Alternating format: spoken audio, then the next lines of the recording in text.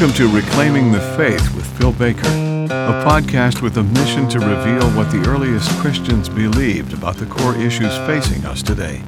You can find links to all of Phil's resources at philsbaker.com. Thanks so much for taking the time to listen today, and take a moment to share this podcast with your friends. Now, here's Phil. All right, well, this is episode 102 of Reclaiming the Faith, and in this episode, I had the privilege of interviewing Dr. Eric Hankins about his article, Romans 9 and the Calvinistic Doctrine of Reprobation. Now, I cited this article in episode 97 of Reclaiming the Faith called Jacob, Esau, and Election, and a friend of mine who is a four-point Calvinist wrote me back some responses to this article. And I decided to seek out Dr. Eric Hankins and see if he would respond to these questions, which he graciously did. So this is going to be a really amazing interview. If you have any questions about this interview, I want to encourage you, and Dr. Eric Hankins encourages you as well, to email him at ehankins@fbcfairhope.org. That's EHANKINS at FBCFAIRHOPE.org. And Dr. Hankins has that email because he is the pastor of First Baptist Fairhope in Fairhope, Alabama. So please go check that out. Also, if this episode is a blessing to you, please consider leaving a positive rating and review on my iTunes channel, Reclaiming the Faith.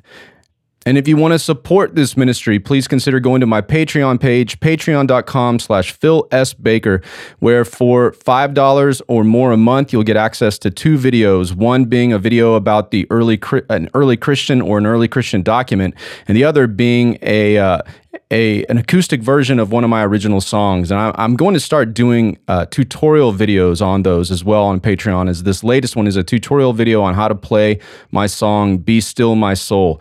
So if you ever wanted to learn how I play those songs, check it out.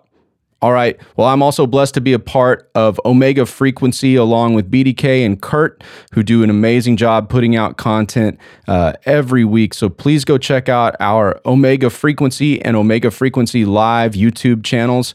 That will be a blessing to you. Finally, the early Christian quotes I use can generally be found from the CD-ROM version of the Ante-Nicene Fathers, which you can purchase for a mere $5 on the Scroll Publishing website, scrollpublishing.com.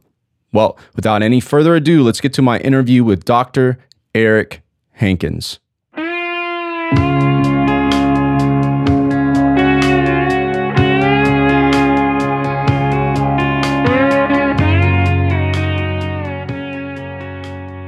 All right, Dr. Eric Hankins, thank you for being on the program today. Glad to be here. Yes, sir. Well, you're the head pastor of First Baptist Fairhope in Alabama, and you wrote an awesome article in the Journal of Baptist Theology and Ministry entitled Romans 9 and the Calvinistic Doctrine of Reprobation. And I cited that in a previous podcast I did on Romans 9:13 about Jacob and Esau. And right. So the reason that we're doing this interview today is a really good friend of mine who's a four-point believer in TULIP, I guess. He rejects limited atonement. Right. He had some thoughts about that and some questions on that, and I thought, I could answer that, but I think it'd be better if I could find the author to respond to that. And I just thank you so much for your graciousness and taking the time to respond to his questions. And so, before we get into those particular questions, would you mind telling folks a little bit about yourself and how you came to know Jesus? Yeah, I was very blessed to have a Christ-centered home. My father is a minister, pastor all the years I was growing up, and then he, after I went off to college, God moved him into denominational ministry, and so actually he finished his career a couple of years ago, retiring from the Louisiana Baptist Convention, where he was the executive director. So he and my mom just loved the Lord, loved church, ministry, and so I grew up hearing the gospel. And so my father led me to Christ when I was 9 years old. Wow. And, just lived in a discipling environment all through those growing up years. And junior in high school, that time period to really start to ask questions Lord, what's your will for me for what's next?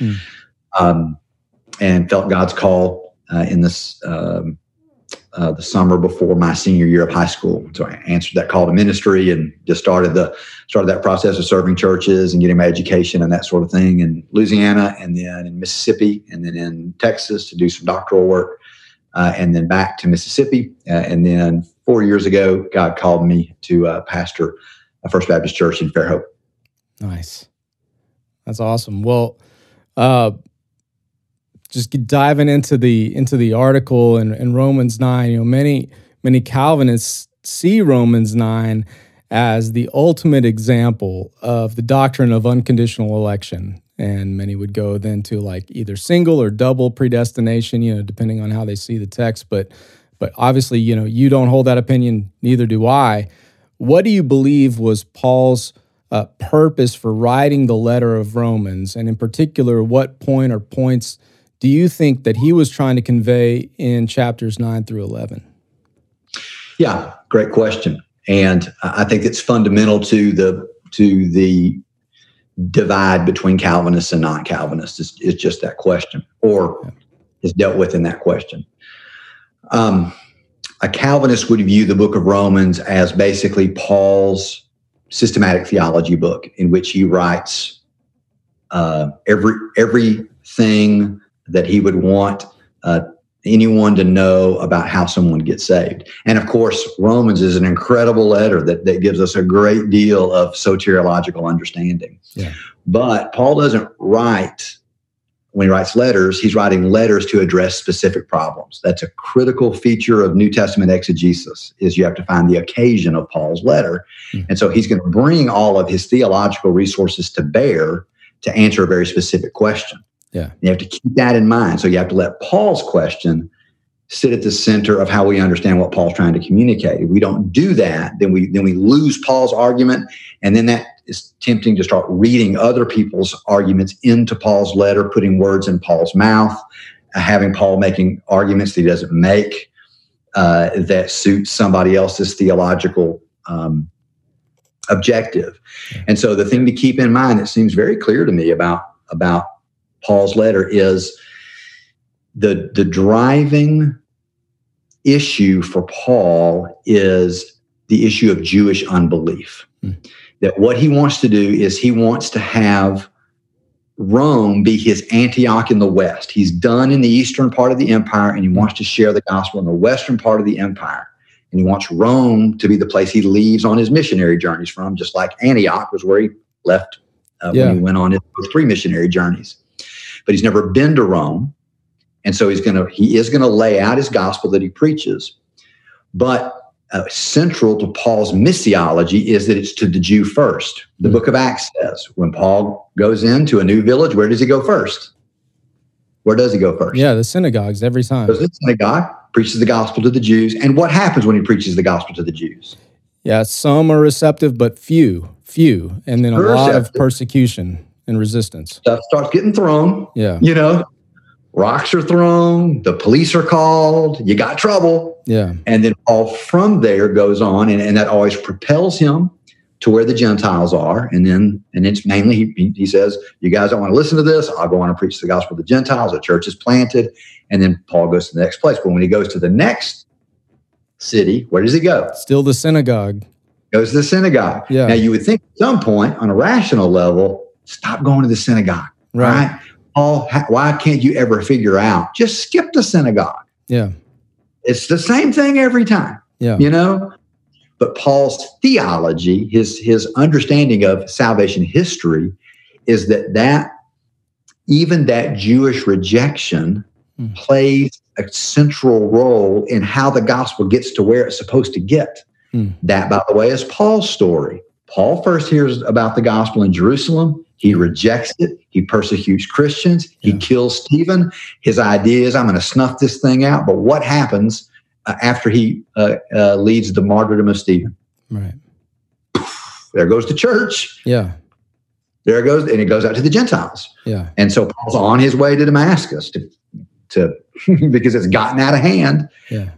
And that's where he's saved. So you also have to remember that the story that Paul is going to tell about Jewish unbelief is Paul's story of Jewish unbelief. And then at the right time, all of a sudden, this miracle happens, and he's saved. And because Paul is saved, then the Gentiles come in.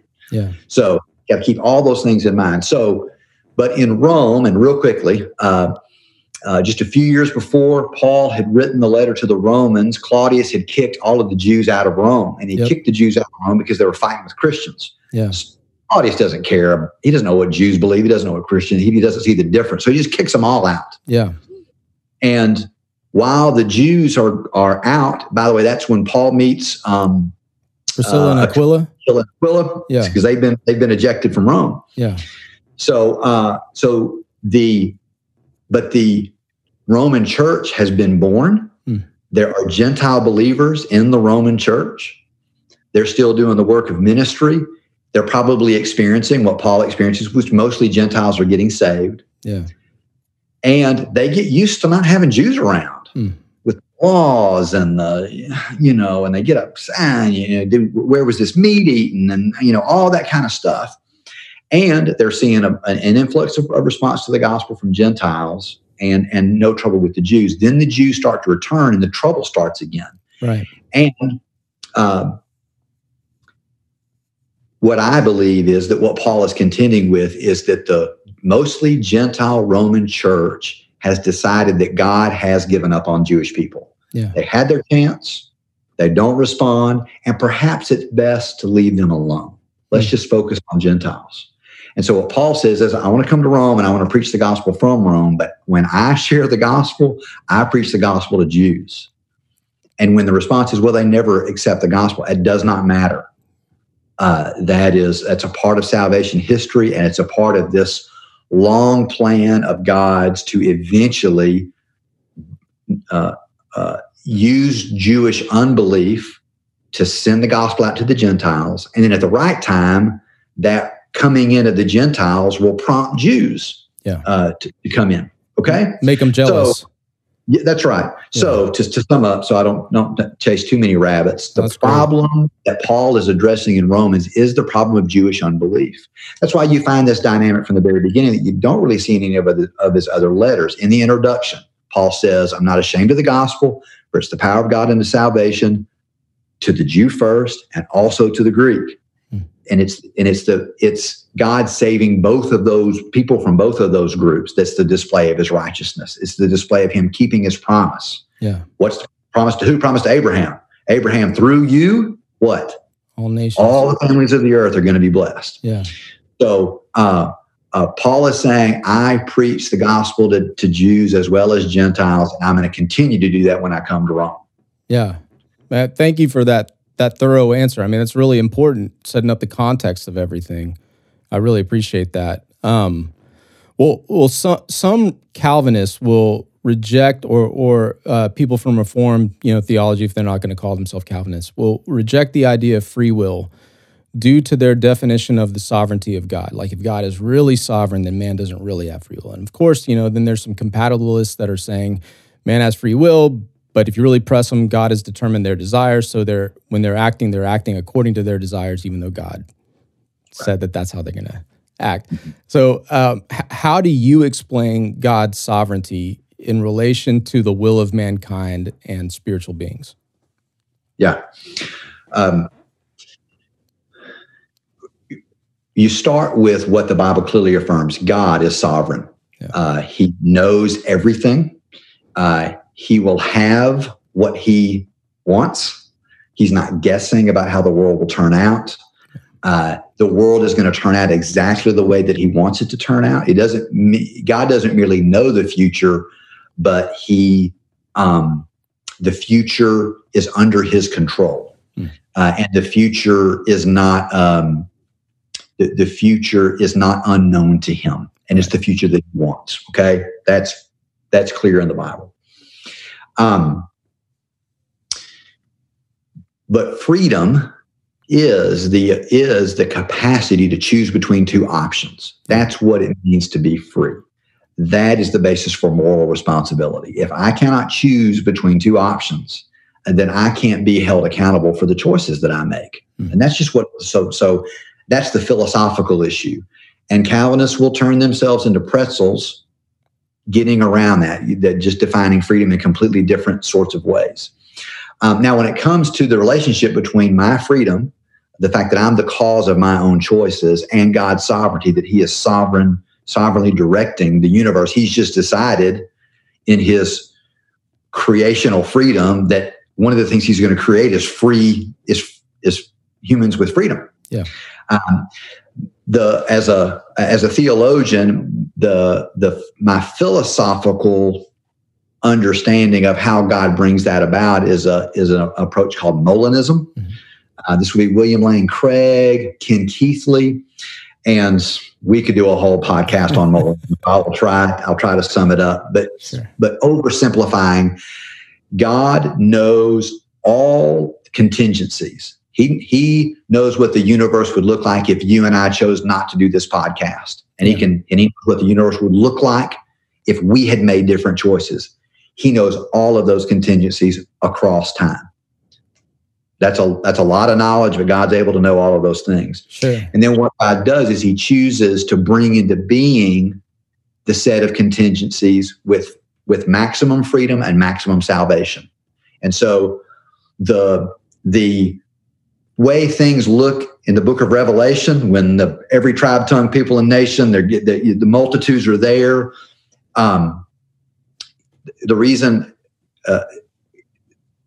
The reason God knows that is how the end is going to be is because that's the ending God wants. But it's an ending that is created with our free will playing a role. Yeah, he's decided to let our free will count.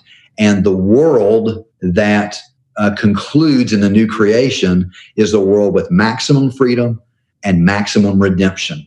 There might have been a set of contingencies in which no one came to know Christ. God doesn't choose to bring that world into existence because that doesn't bring him glory. So anyway, out of all possible contingencies created by our different choices, God chooses the world that takes seriously our freedom and is maximally redemptive. That's how I put freedom and sovereignty together. Yeah, that's really cool. Like, if I can ask like a clarifying question or a statement, give a clarifying statement. I think it's in 1 Samuel 23 where David is in Keilah. Is that right? And the men are there, and Saul's pursuing David, and David puts on the ephod, and he's like, "Are the men of Keilah going to deliver me?" And God's, "Yep." And then he asks another clarifying question: "Are they going to do it?" "Yep." And then he leaves. And so it's almost like God knows, and like maybe you can help me flesh this out. But it's like God knows what they would do in that circumstance. And since David leaves, then that kind of changes, the micro plan, I guess. But God's still going to bring about his macro plan. David's not going to be captured. He's going to become king eventually. All that stuff's going to play out what God ultimately wants. I don't know. Can you help me with that a little bit? And you used the word would. God knows what those men would do, and that's an important word in what I espouse, which is Molinism. Yeah. God knows what we can do. Yeah. God knows what we would do, and God knows what we will do. Yeah. And it's important to know all those things. And he uses his knowledge about what we would do to ultimately be a part of what we will do. Yeah. What he actualizes, and that's a Molinism philosophical word. Yeah. The plan that he chooses to actualize. Yeah. But the plan he chooses to actualize includes our free choosing. There are some things that certain people will never do, no matter what circumstances God puts them in. Yeah. That's what they want to do. Yeah. And so you can put them in the middle of the greatest Billy Graham crusade ever. Yeah. They are not going to say yes to Jesus because they don't want to do that. Right. And God is not going to contravene their freedom in order to say they've gotten the check mark and they are among the redeemed. Yeah. So Now, does God have to honor our freedom? Absolutely not. And many times he doesn't honor our freedom. God is never duty bound to go, well, anyway, he intervenes in powerful ways, right, all the time. Yeah. So I'm not making an argument for absolute freedom. Yeah. But our freedom is playing a role that but that ultimately never circumvents what God wants to accomplish. Yeah. That's great. Thank you for taking time to do that.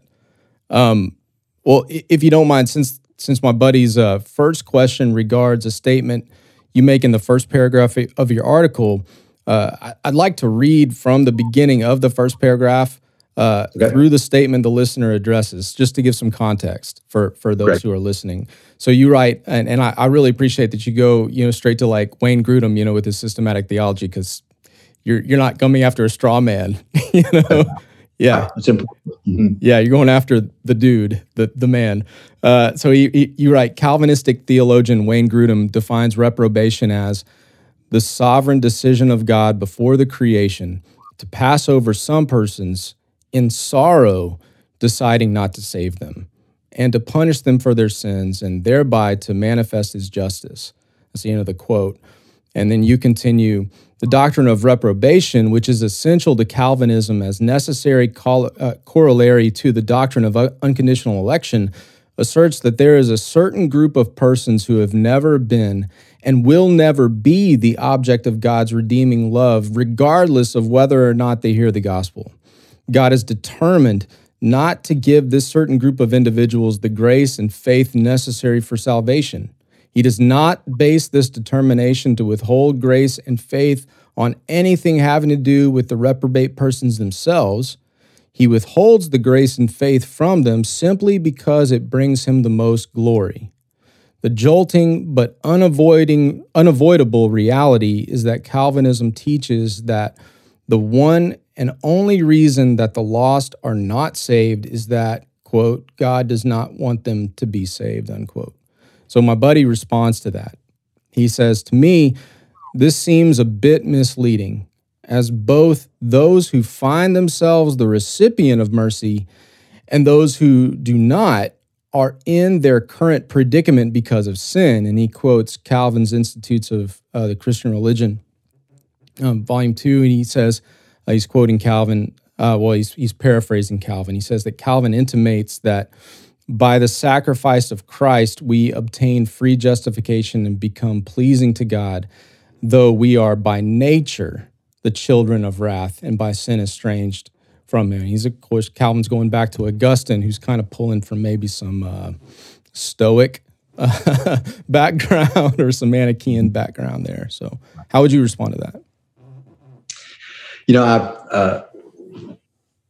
This is a question I often like to ask. Is there anyone who is in hell right now? To ask of the Calvinists. Yeah. Is there anyone who is in hell who could have been in heaven?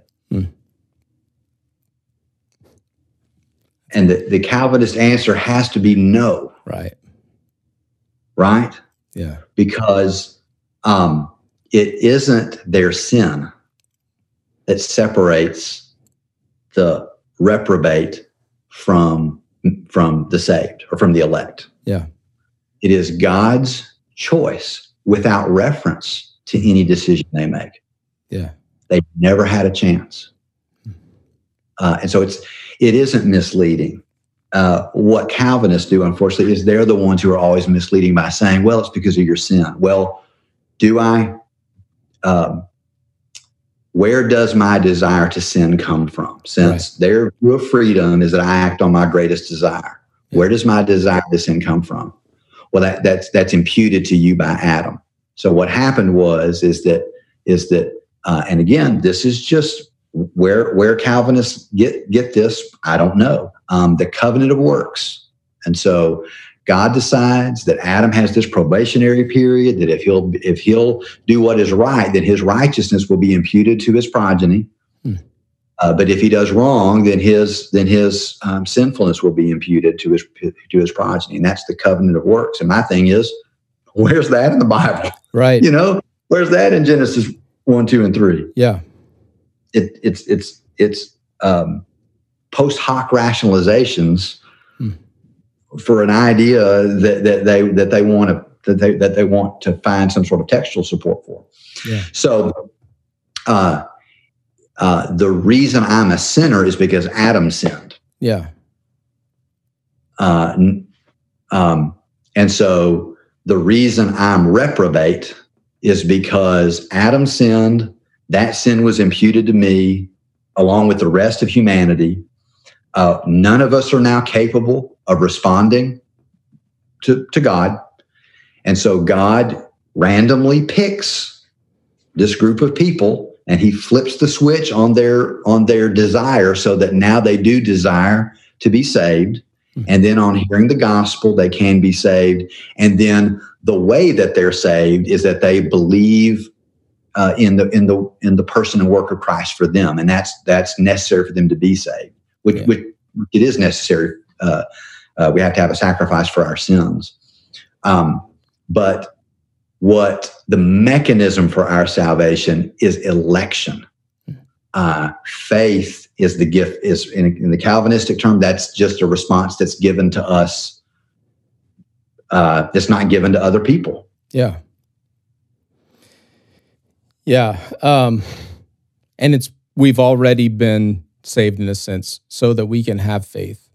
The regeneration precedes faith from that point of view. In fact, more hardline or hyper Calvinists have a view, I think it's called eternal justification, and they'll go ahead and admit that one's justification is sealed and settled in eternity past. Yeah. And I don't mind saying it. Now, probably your friend and what I would call more mainline Calvinists, they don't like eternal justification because what they want to say is, no, there is this moment when a lost person hears the gospel and they respond in faith and they get saved. And quote unquote, that's how someone gets saved. But my question is, could it have been otherwise? Yeah. Could their salvation have been otherwise? Could they have been sitting in that same set of circumstances, heard the gospel and said no to the gospel? And the Calvinist answer is no, they couldn't. Because they are irresistibly drawn so that they cannot do otherwise. And the desire that they didn't have for God, now they do have a desire for God. That desire is given to them by God. Yeah. And it's a desire that's not given to other people. Yeah. And so the mechanism that results in someone's salvation is God's choice of them. God's determination of their salvation. And I know they don't like that word determinism. Tough. Yeah. That is a philosophical word. It's called determinism. Yeah. And so they come up with compatibilism, which just means that determinism and freedom are compatible. Yeah. It doesn't mean sovereignty and freedom are compatible. Again, that's another misleading thing the Calvinists say is, oh, no, I'm not a determinist. I'm a compatibilist. I believe sovereignty and free will are compatible. I believe sovereignty and free will are compatible. I don't believe determinism and freedom are compatible, which is what compatibilism means. Yeah. Another word for it is called soft determinism. It's determinism. Yeah. Yeah. Man, thank you. So his next question comes from paragraph 8 of your essay, your article. He says, there you write, so to restate, the purpose of this essay, the problematic doctrine of reprobation is not a necessary theological implication of Romans 9. If Romans 9 disappears as an ironclad justification for reprobation, then the doctrine of Calvinism, then the doctrine of reprobation and Calvinism with it are in serious trouble. I'm sorry for reading that kind of sloppy. But my buddy writes to this, I'm afraid I don't understand this logic. Two people approach a difficult passage. If one can show that his interpretation is possible, then the other's is obviously wrong. So he's kind of questioning what you're saying there, your justification. Could you respond to that? I'm sorry. Yeah, first of all, I don't really understand his objection. When we're doing interpretation or exegesis, there can be two possible interpretations of a text. I mean, hence all of the denominations that we have. Right. And there can be more than one possible interpretation that is legitimate. Yeah. And that leads to Baptists and Methodists and, Calvinists and non-Calvinists. And so just because a legitimate case can be made for one interpretation that's different than a case that can be made for another interpretation doesn't mean a possible interpretation rules out all the other interpretations. In fact, he's making the point that I'm making about how Calvinists treat Romans 9, which is this is the only way it can be understood. Reprobation is the only conclusion that you can draw from Romans 9. And in fact, even though and here's what even Grudem, and this is typical of Calvinists, we don't want to affirm reprobation. It sounds bad. It's a horrible decree. It's just, we're so sad. We're God in sorrow reprobates, some people, but Romans 9, there's just no way around Romans 9. It just teaches reprobation. And so my argument is this. You shouldn't want to believe reprobation. There's nothing about scriptural revelation that would lead you to believe that God is a God who chooses some and not others just because that's what he wants to do. Yeah. You read the Bible, that's not the story you get. You get John 3:16. He loves the whole world. He wants all people to be saved. Sure. Multitudes coming to him around his throne. First John 2. Not just our sins of the whole world. The whole world, which is why you're a 4-point Calvinist, by the way. Yeah. So no one should want the doctrine of reprobation to be true. It calls God's justice into question, on and on and on. And so my point is, since you shouldn't want, even the Calvinists don't appear to want reprobation to be true. They just say, but because of Romans 9, there's no way around it. So my argument in the essay is this: if I can prove that there is another faithful interpretation of Romans 9 that doesn't demand reprobation, that's the one you ought to go with. Yeah. Because further, Calvinists, again, their argument is that Romans 9 demands a reprobation interpretation. Yeah. Well, what if I can show that Romans 9 does not demand it? Yeah. Then you should opt out of reprobation, because it's a kind of a terrible thing to say about God. Yeah. And how it works. That's really good. I mean, we all come to the text with different presuppositions or lenses that we're seeing it through. We can't help it. It's just natural. It's really hard to take those off, or even know sometimes that you have them. Sometimes we don't even realize it. And I apologize, I didn't put this in the show notes, but is there any advice you could give to someone to give them some strategies if they're really versed in the word, to be able to take those presuppositions off? Is there any steps we could take to try to divorce ourselves from our preconceived feelings of what we've been taught the text says, so that we can read it? Yeah, that's a great question. And I think I would actually tell you to sort of do the opposite of what you were laying out. You can't get rid of your presuppositions. Okay. That's just, we have lenses through which we see the text. Yeah. Then you do the opposite. You get real clear on what the presuppositions are. Are my presuppositions good? Are they presuppositions that are faithful to the large themes of Scripture? Are they internally consistent? So I don't have one presupposition that contradicts another presupposition. Yeah. Am I willing to let the text correct me? If I've got an idea, man, I think that really is the best way to understand who God is and how he works, but then I'll run into a text that just won't, I can't shoehorn it into my presupposition, then my presupposition has to go. Not that I don't just continue to pull on the text and beat it until it gets into the shape that I want it to get. And so that really is what I'm asking a Calvinist to do. And that's what I was trying to lay out. Hey, Calvinist, are you sure you got Paul's argument? Because what Calvinists will do, and this is the criticism I think is of Taylor in the essay, is Taylor says, when you've decided that Augustine is correct. And when you decided that you're gonna do your theologizing from Romans by taking tiny bits of scripture from here, and then we'll put it together with this one, but you really sort of ignore the flow of Paul's argument, then you can kind of get Romans to say almost anything that you want it to say. Yeah. And so what I was saying to my Calvinist friends are you letting Paul say what he wants to say and then let the chips fall where they may? Yeah. So that's what I would encourage people to do.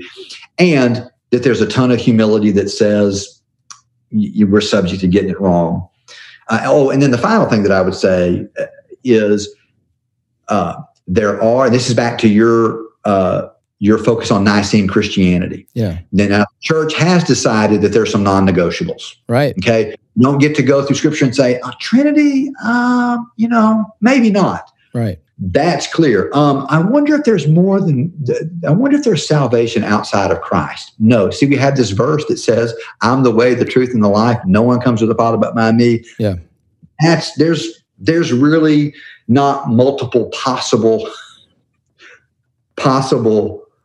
interpretations of that verse. Right. And so there is also the role that faithful people of old who've been interpreting across the centuries, we do have to do business with them.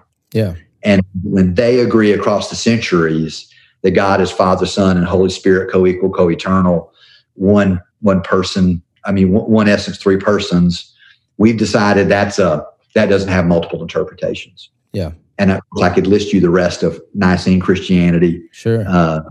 That lays that out. Yeah, and even Augustine himself believed in like free will, the way we're talking about free will and God's sovereignty until 411, 412, when he starts writing City of God, and then everything changes. Correct. Everything gets weird. You were talking about John Taylor earlier. You cite John Taylor's exegesis of Romans 9, and you write, Taylor's conclusions are, 1, unbelieving Jews are the focus of Romans 9. 2, the fate of these Jews is salvation by faith, a fact that restores credibility to Paul's claim that his gospel is powerful enough to save both Gentiles and Jews. 3, God is free to save these Jews by faith and therefore is not unjust to reject them if their hope remains in, quote, works of the law, unquote.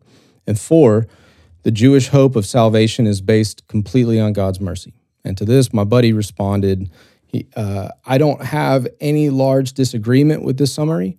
My issue lies more with what appears to be general statements applicable to more than unbelieving Jews, i.e., Romans 9:14 through 26, in particularly 9:22 through 24, which says, what if God, although willing to demonstrate his wrath and to make his power known, endured with much patience vessels of wrath prepared for destruction, and he did so to make, this is from the NAS, did so to make known the riches of his glory upon vessels of mercy, which he prepared beforehand for glory, even us, whom he also called, not from among Jews only, but also from the Gentiles.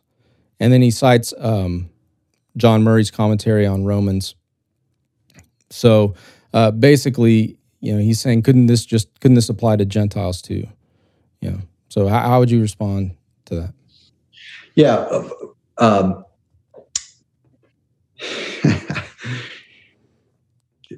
The argument that I'm making is that that in Romans 9 through 11, Paul isn't talking about how God deals with all people at all for all time. My point is, I'm not making the argument that I think God deals with Jews differently than Gentiles. I'm making the argument that that's Paul's argument. Yeah. And so, first of all, Murray's commentary? Yeah. Murray's Reformed. Yeah. And I'll tell you, because I'm familiar with that commentary, that Murray's argumentation is like, yes, this is about Jews only, and Paul's making an argument about unbelieving Jews here, but this also can be applied to, in a Reformed way. Basically, is what he does throughout his exegesis of that part of the book of Romans.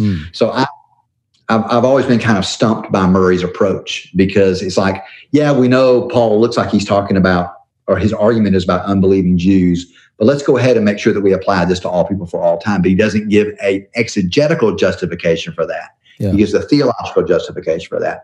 Since Reformed theology tells us this is how this text has to work, then this is obviously what it means. Well, that's a circle.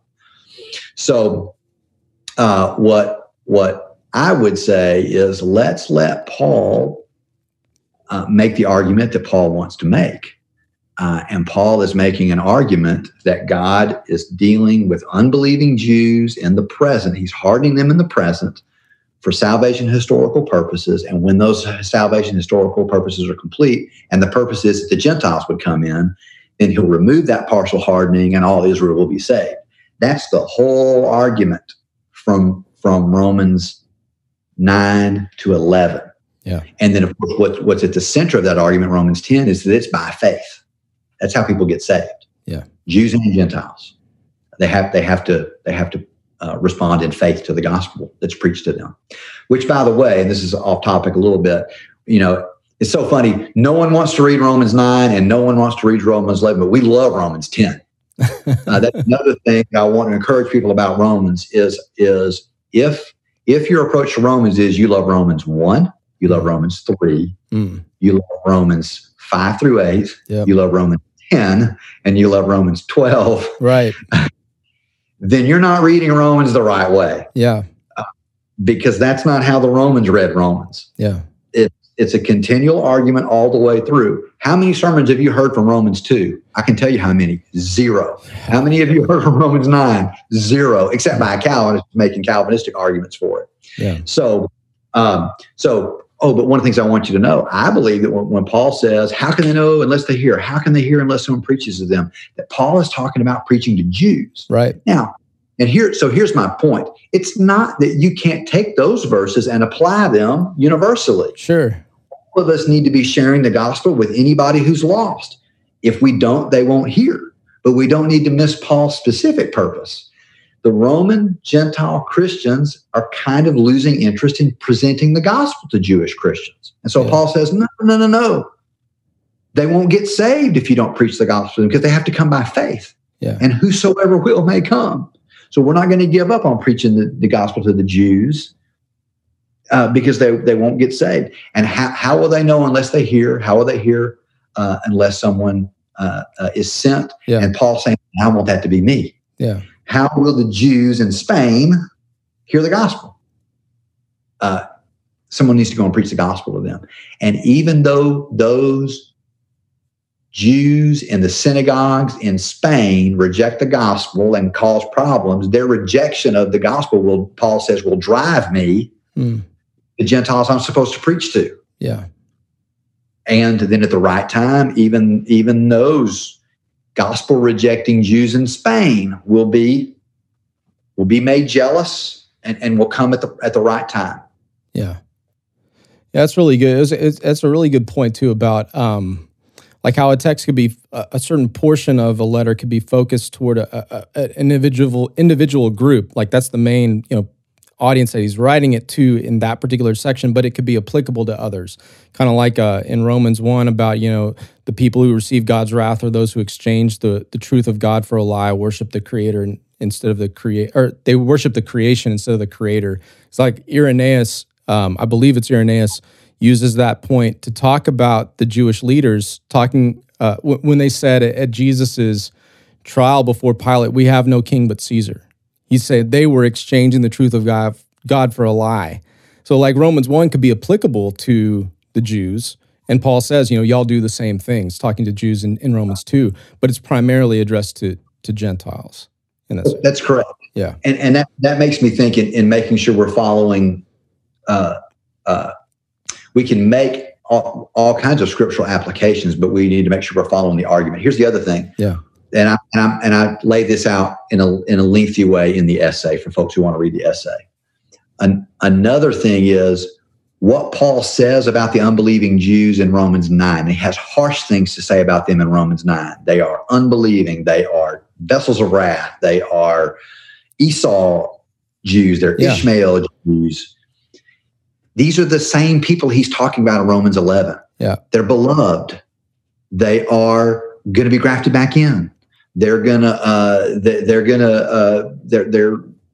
underneath this saving purpose of God. The pardoning is going to be removed. He's talking about the same people. Yeah. And so you can't make the case in Romans 9 that Paul is talking about a group of people who will never be saved, if 50 verses later he's saying they will be saved. Yeah. So that again, that busting the text up so that you only focus on the parts that fit your argument, that's bad exegesis, and that misses Paul's point. Yeah, Paul seems to not really believe in reprobation, like Romans 10:1. If he's talking about reprobated Jews in Romans 9, why does he pray for their salvation in Romans 10, the first few verses of Romans 10? Yeah. That's what I was going to. That's good, man. All right, so question 7. So like hitting on a similar theme as the previous question, you write in the 5th paragraph of your essay, the problem is explicitly set forth in Romans 3:5. Is God unrighteous in inflicting wrath upon Jews rather than saving them? And my buddy responds to that.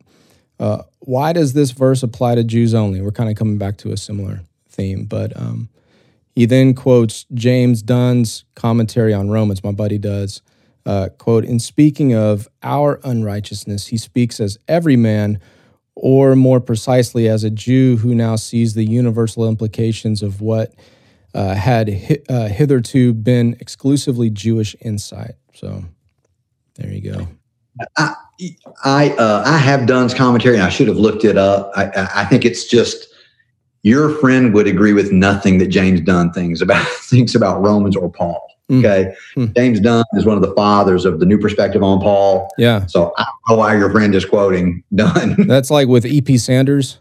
Yeah. E.P. and N.T. Wright. Okay. And it has all kinds of arms and legs and directions to it. I have a great appreciation for Wright, for instance. Yeah. But Dunn, I have a lot of, and Sanders even more. I would quibble with them. Yeah. I guess what I'm saying is that Dunn he is not loved by Reformed people at all. And I'm not sure why Dunn is making the point that he's making, because it's obvious if you read that text, Paul is really he's speaking about Jews. Yeah. It seems clear, even if you want to say, once again, now we can make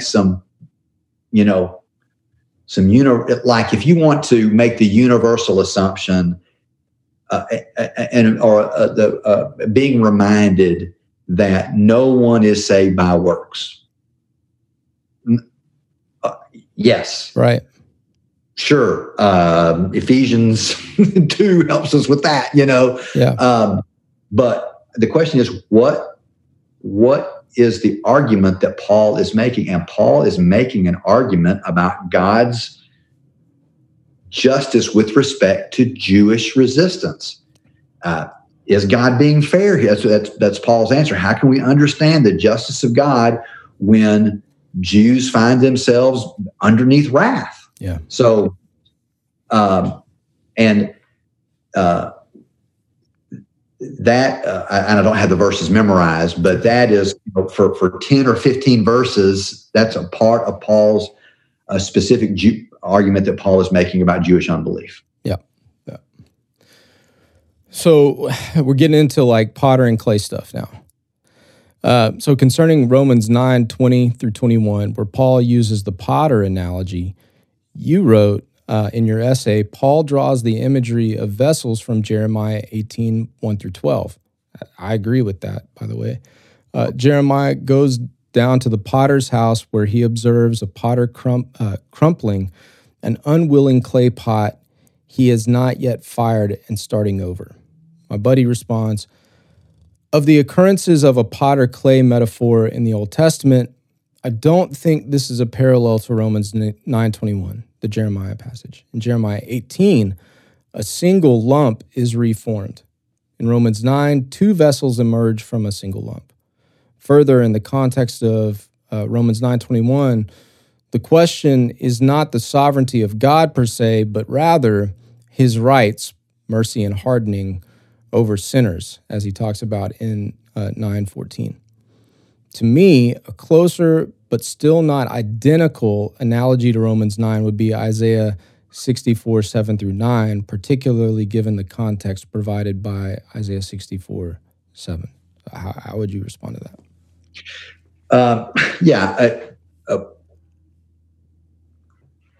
I can give all kinds of support for Jeremiah 18 being functioning, and I think Paul is marrying the Isaiah text as well. Yeah.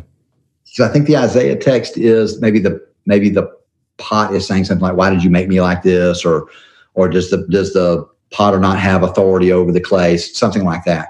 Here's the deal: I believe God has authority over the clay. Yeah, He's the potter. We're the clay. He makes us of us what He will. The question is, what does God want to make? And so, in the Jeremiah 18 text, and I think this is where it's relevant. God says, if I want to make a pot for salvation, but that pot doesn't want to be a pot of salvation, I'll just crumple it and I'll make it into a vessel of wrath. And if I'm making, then he says, if I'm making a pot for destruction and it wants to be a vessel of mercy, then I'll crumple it and make it into a vessel of mercy. But the point is the same. It depends on the response. And Paul will go on to define that response as a response of faith. So God is in control. God is sovereign over salvation and who gets saved. The question is, who does God want to save?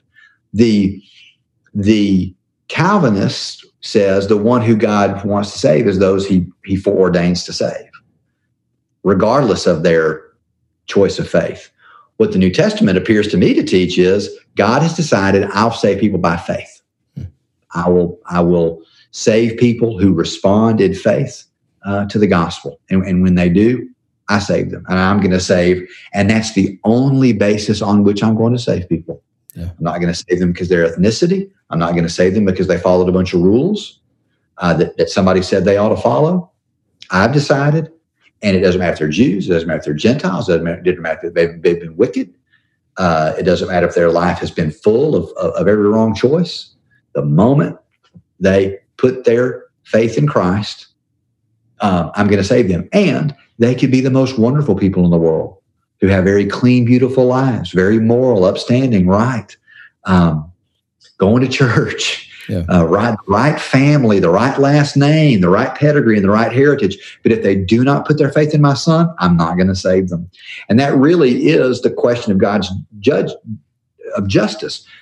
God, you have this special people, the Jews, and they have your Torah, and man, they are following rules like gangbusters, and they're getting persecuted by other people because they're viewed as being weird. And man, they're doing a lot of good stuff. Yeah. And they're related to Abraham. Why aren't you saving them? I mean, you're supposed to save those people. And God says, I'm sorry, that's not how I save. Yeah. I save them by faith. That makes me think of two passages. It makes me think of one book and one passage. It makes me think of the book of Jonah, where you've got these people that he's going to damn, the Ninevites, but they choose to put faith in God, so he saves them. And then Jonah, this prophet, that he's chosen to be a prophet, we're left at the end of the book think, well, is he going to put faith in Yahweh or is he going to turn away? And it seems very, very similar to Luke 15 with the two sons.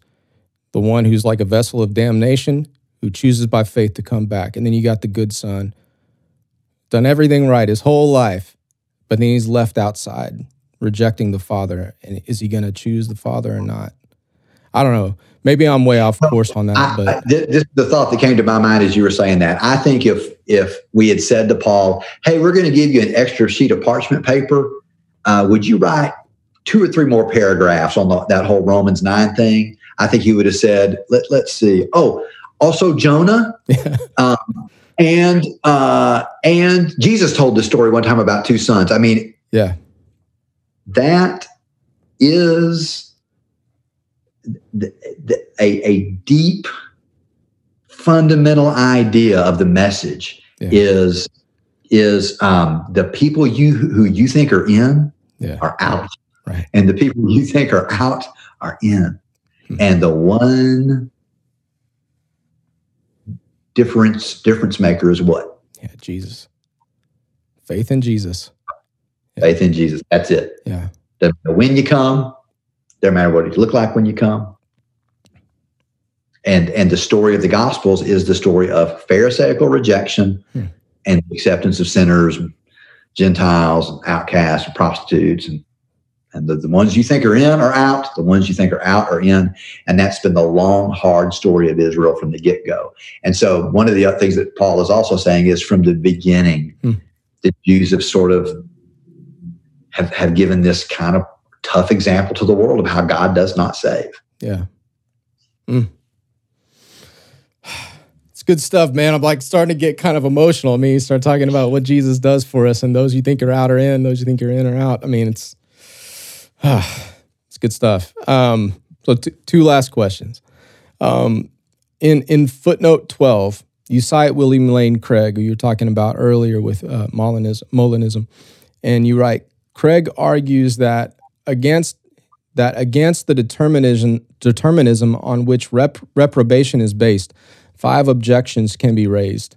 1, it cannot offer a coherent interpretation of Scripture. 2, it cannot be rationally affirmed. 3, it makes God the author of sin and denies human responsibility. I'm not going to go through all 5, but I'm going to do 3. Third, it makes God the author of sin and denies human responsibility. And then my buddy writes, and he quotes Craig's point about it makes God the author of sin and denies human responsibility. And my buddy writes, this appears to be a key sticking point, right? Like determinism. Is God the author of evil? Yeah, it is the sticking point. And he says, I have the impression that William Lane Craig and perhaps Dr. Hankins are taking the starting point that Origen takes, that we are blameless, innocent victims of God's caprice. Should we not couch the analysis in light of Romans 3, 9 through 18 and similar passages? Yeah, this is just what starts to happen in these discussions between Calvinists and non-Calvinists is your friend does not believe that God is the cause of evil. Yeah. His confession, the Westminster Confession, will not allow him to believe that. And I believe he says, I believe he believes that God is not the cause of evil. The problem is his belief system demands that. Yeah. And I've had this same discussion just over and over and over with Calvinists because it makes them mad when you say the only conclusion to draw about your system is that God is the author of evil, and they do not like that, and they ought not to like it because it's heresy. Right. But the only way they can say that God is the cause of all things, but he's not the cause of evil, is to be incoherent. If God determines everything, then he determines the damnation of some. Yeah. And the majority, right? Correct. Yeah. If some humans sin, it's because God caused them to sin, because God causes everything. And so they come up with all of these are secondary causes, and God has an asymmetrical relationship between election and reprobation, but it's just smoke and mirrors. I'm just telling you, they're trying to get around this conclusion. And so when someone like me or William Lane Craig says it makes God the author of evil, it makes Calvinists mad. And so then they start accusing us of being heretics. And so that's when you get Origen and you get Semi-Pelagian and that kind of thing, because we're just starting to talk ugly to each other. Right. And I don't intend to in saying that, and I was actually quoting William Lane Craig because he's a very well-known, very well-respected, kind theologian. So I wasn't trying to be mean, but what I'm affirming is what gets affirmed about the weaknesses of Calvinism over and over and over again is there's no way around logically the logical implications of the system.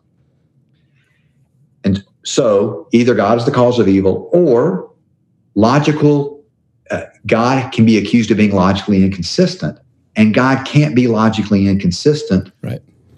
Or reality collapses, Yeah. because that means I can depend on gravity to work today, but it may not work tomorrow. Yeah. Because sometimes there's a fundamental incoherence to reality. Yeah.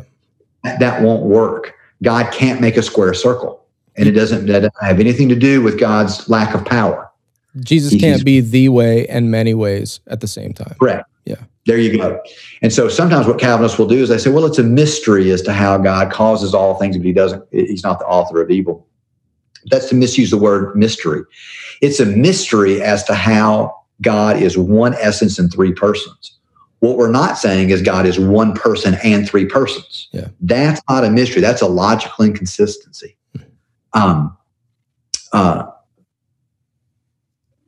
What the Calvinist says is God causes something and he doesn't cause it. Yeah. Well, that's not going to work. And so unfortunately, because the Westminster Confession is so old, and so the Westminster Confession, it just makes this, and I guess because it says it in Old English, it makes it sound more true.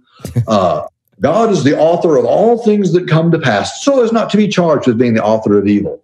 Yeah. Oh, well, since some guys with Puritan hats said it in 1600, it must be true. Yeah. I'm sorry. There's this real big philosophical problem there. I've never heard a good answer to it from a Calvinist. They always punt to mystery. Or they're hyper-Calvinists who say, yep, God causes evil. And so I think it's R.C. Sproul's son, some of those guys, they're just like, yep, God's the author of evil. Yeah. And that brings him more glory. Their logic is God is going to do everything for his own glory. One thing that glorifies God well is punishing sinners. So he needed to create some sinners so he could punish them, so he could get the glory from it. Yeah. It certainly is logically consistent. It's just unbiblical, and it's not a God anybody I would want to believe in that God. Yeah. Yeah, that approach to sovereignty and even like the compatibilistic approach to sovereignty really gives me some strong feelings toward it, of displeasure, because like I think about the people who, like in Matthew 7, who really believed they were followers of Jesus, and they were lawless, but they believed that they were saved, but they didn't know him in a sense. Or people like in Matthew 25, and one way to look at the goats is they're calling him Lord too. So they thought he was Lord, but they weren't saved either.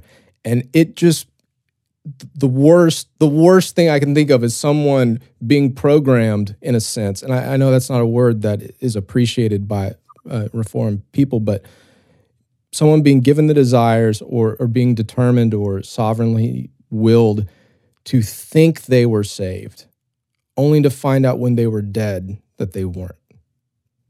Like, to me, that's evil. Yeah, and it has a distressing implication that bears out in some practical ways. Many of the Calvinist divines of the 16 and 1700s struggled over assurance of salvation. Right. They did not. They couldn't testify to a certainty that they belonged to the Lord because their salvation isn't based on their response of faith could be false. Right. Because God, they just may not be among the elect, so they have false belief. Yeah. They were determined to have false belief. Right. So this promise of great assurance, and you'll hear that from Calvinists, I just have this assurance because it's all of God and none of me. Not if they're being intellectually consistent. They can't. Yeah. Yeah. Well, last question. You're a pastor, and so I know you deal with like where the rubber meets the road type scenarios a lot. Like, this is not just an intellectual thing. This is real people with real emotions going on, real intellectual challenges, sometimes, mental illness that's bringing them to places, addiction, and this is just tough stuff. Like, I think, are you familiar with like Derek Webb? That he was a part of Caedmon's Call, and so like he was a strong Calvinist, and he cheated on his wife, and he's basically taken the opinion either I was predestined before time to cheat on my wife and be a Judas type character, or God doesn't exist and it's all, just a myth and a fairy tale. And so he's chosen the myth and the fairy tale over them believing, or you have like John Piper's kid, Abraham. But it seems like he's rejecting a straw man. You're not rejecting the real thing. You're rejecting something we should reject. Yeah. That's not God, So as a pastor who's probably seen people wrestle with the implications of Calvinism and perhaps known people who have considered renouncing faith in Jesus because of an abhorrence to the God set forth by Calvinism, do you have any words of exhortation or advice for anyone listening to this program? Yeah, I think a couple of things come to mind. One is as I've run into Calvinists in churches where I pastored, and I've had some, it's been pretty infrequent, but somebody be, a little aggressive. Yeah. I find that if I can get them to tell me their story, there are some things that are understandable about what's attractive about Calvinism to them. Sure. Very often, the story tends to be the same. I was saved and no one discipled me. I was saved and no one challenged me to look at theology, to learn words like justification. And so there's all this amazing stuff about the Christian faith.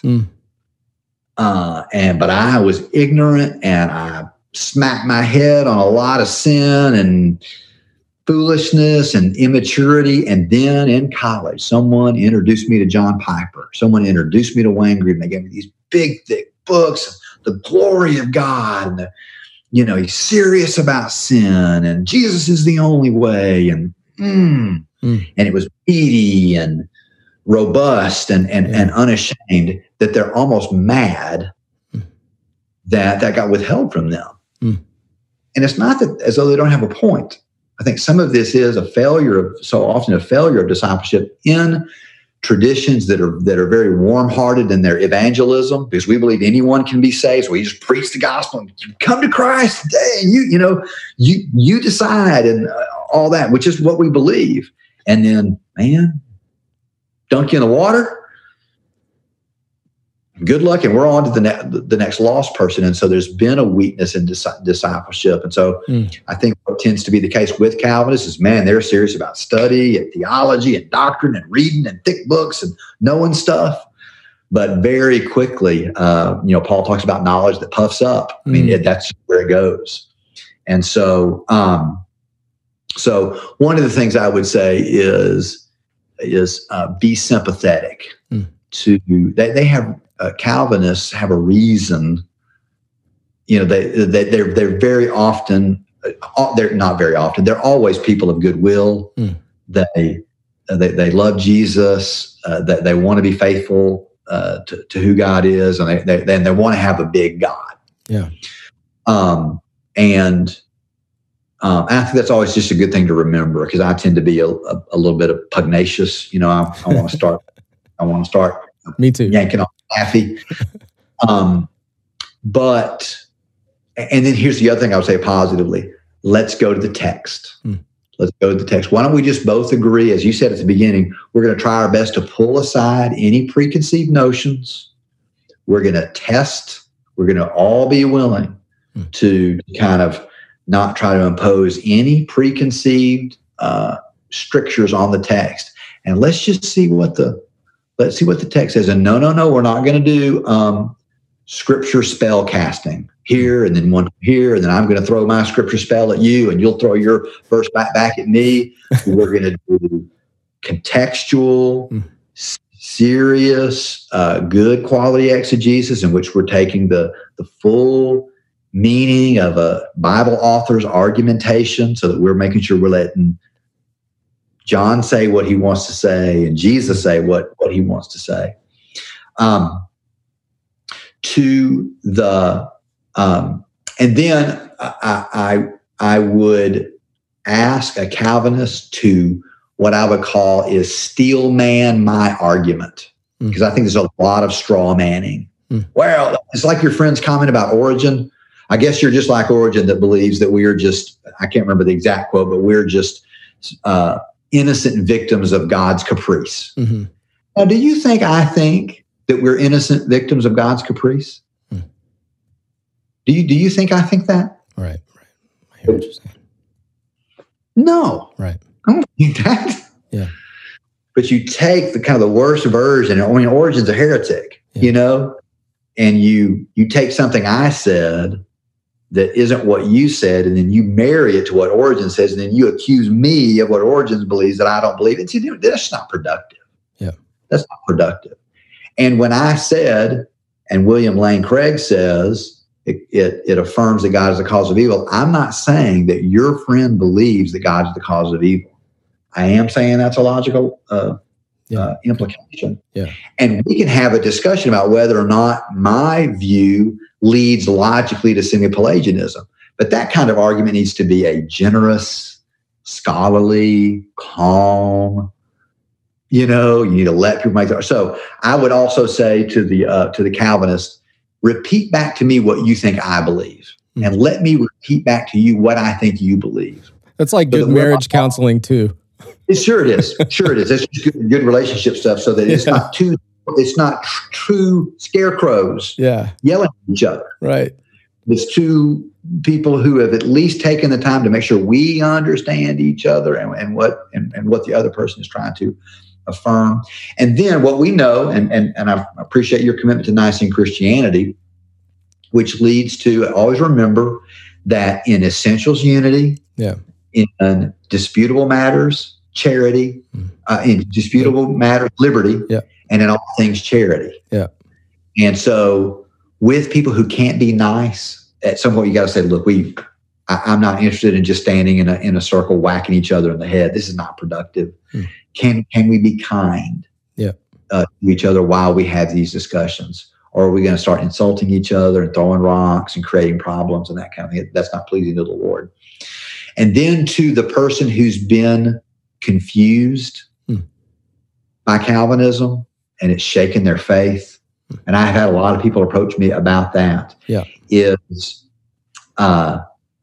is with confidence. And it needs to be a confidence that's filled with integrity. I look at that person and I say, here's what the Bible teaches. God loves everybody. God wants everybody to be saved. God has one way of salvation. That's through faith in Christ alone. And so there will be lots of people who never hear. There'll be lots of people who hear and do not believe. And it's heartbreaking to God most of all. So sin is serious. Hell is real. Time is running short. Everybody is not going to get saved. Yeah. That's what the Bible teaches. But anyone can be saved. Anyone. From the highest of the high to the lowest of the low, including you. And all you have to do to be saved is believe on the name of the Lord Jesus Christ. If you confess with your, Romans 10, if you confess with your mouth, Jesus is Lord, believe in your heart, God raised him from the dead, you will be saved. And that's how you know you're saved. When you ask me, how do I know I'm saved? Well, my dad, when I was 9 years old, laid the gospel out for me. And in faith, I put my trust in Jesus Christ as my Lord and Savior. I've had some bad days since then. I've stumbled and fallen. I've embarrassed Jesus. I have run cold. But God made a promise. It's why Adrian Rogers, great old preacher Adrian Rogers, preferred instead of perseverance of the saints, he talked about security of the believer. That's a better way to talk about that, the security of the believer. My believing in Jesus is the basis of my assurance. Perseverance of the saints is I believe God elected me. Yeah. Unless my belief in my election is really right. I can have assurance in my salvation because the Bible says when someone puts their trust in Jesus Christ, they'll be saved. Well, what about people that fall away? Well, let's have that discussion on New Testament terms as well. It's a germane, but somewhat different discussion. What the Bible says is, when you trust Christ by faith, you have the guarantee of the Holy Spirit. You have His filling that enables your ability to follow and obey, bear fruits of the Spirit, et cetera, et cetera, et cetera. But anyway, I'm chasing a rabbit. My point is this: when someone like the guy from Caedmon's Call, is you can say, it appears that is that you put your trust in some other God than the God of the Bible, and that God will always disappoint. And so let's go ahead and return to what the Bible affirms, which is that God does not meticulously foreordain adultery. Yeah, I'm just certain that's not what the Bible teaches. Yep. God meticulously foreordains adultery so that it could not be otherwise. I don't believe in that God either. I'm an atheist when it comes to that God. Right. Yeah, that's good. I mean, He's not going to, like, to a lesser degree, not want you to commit adultery, but to a greater degree, his real will is that you do. That doesn't make any sense. It just doesn't work. And again, part of me maybe wishes it does work because it has its own internal consistency. Right. It's a brutal. It's this, and I'll probably get beat up if people listen to this.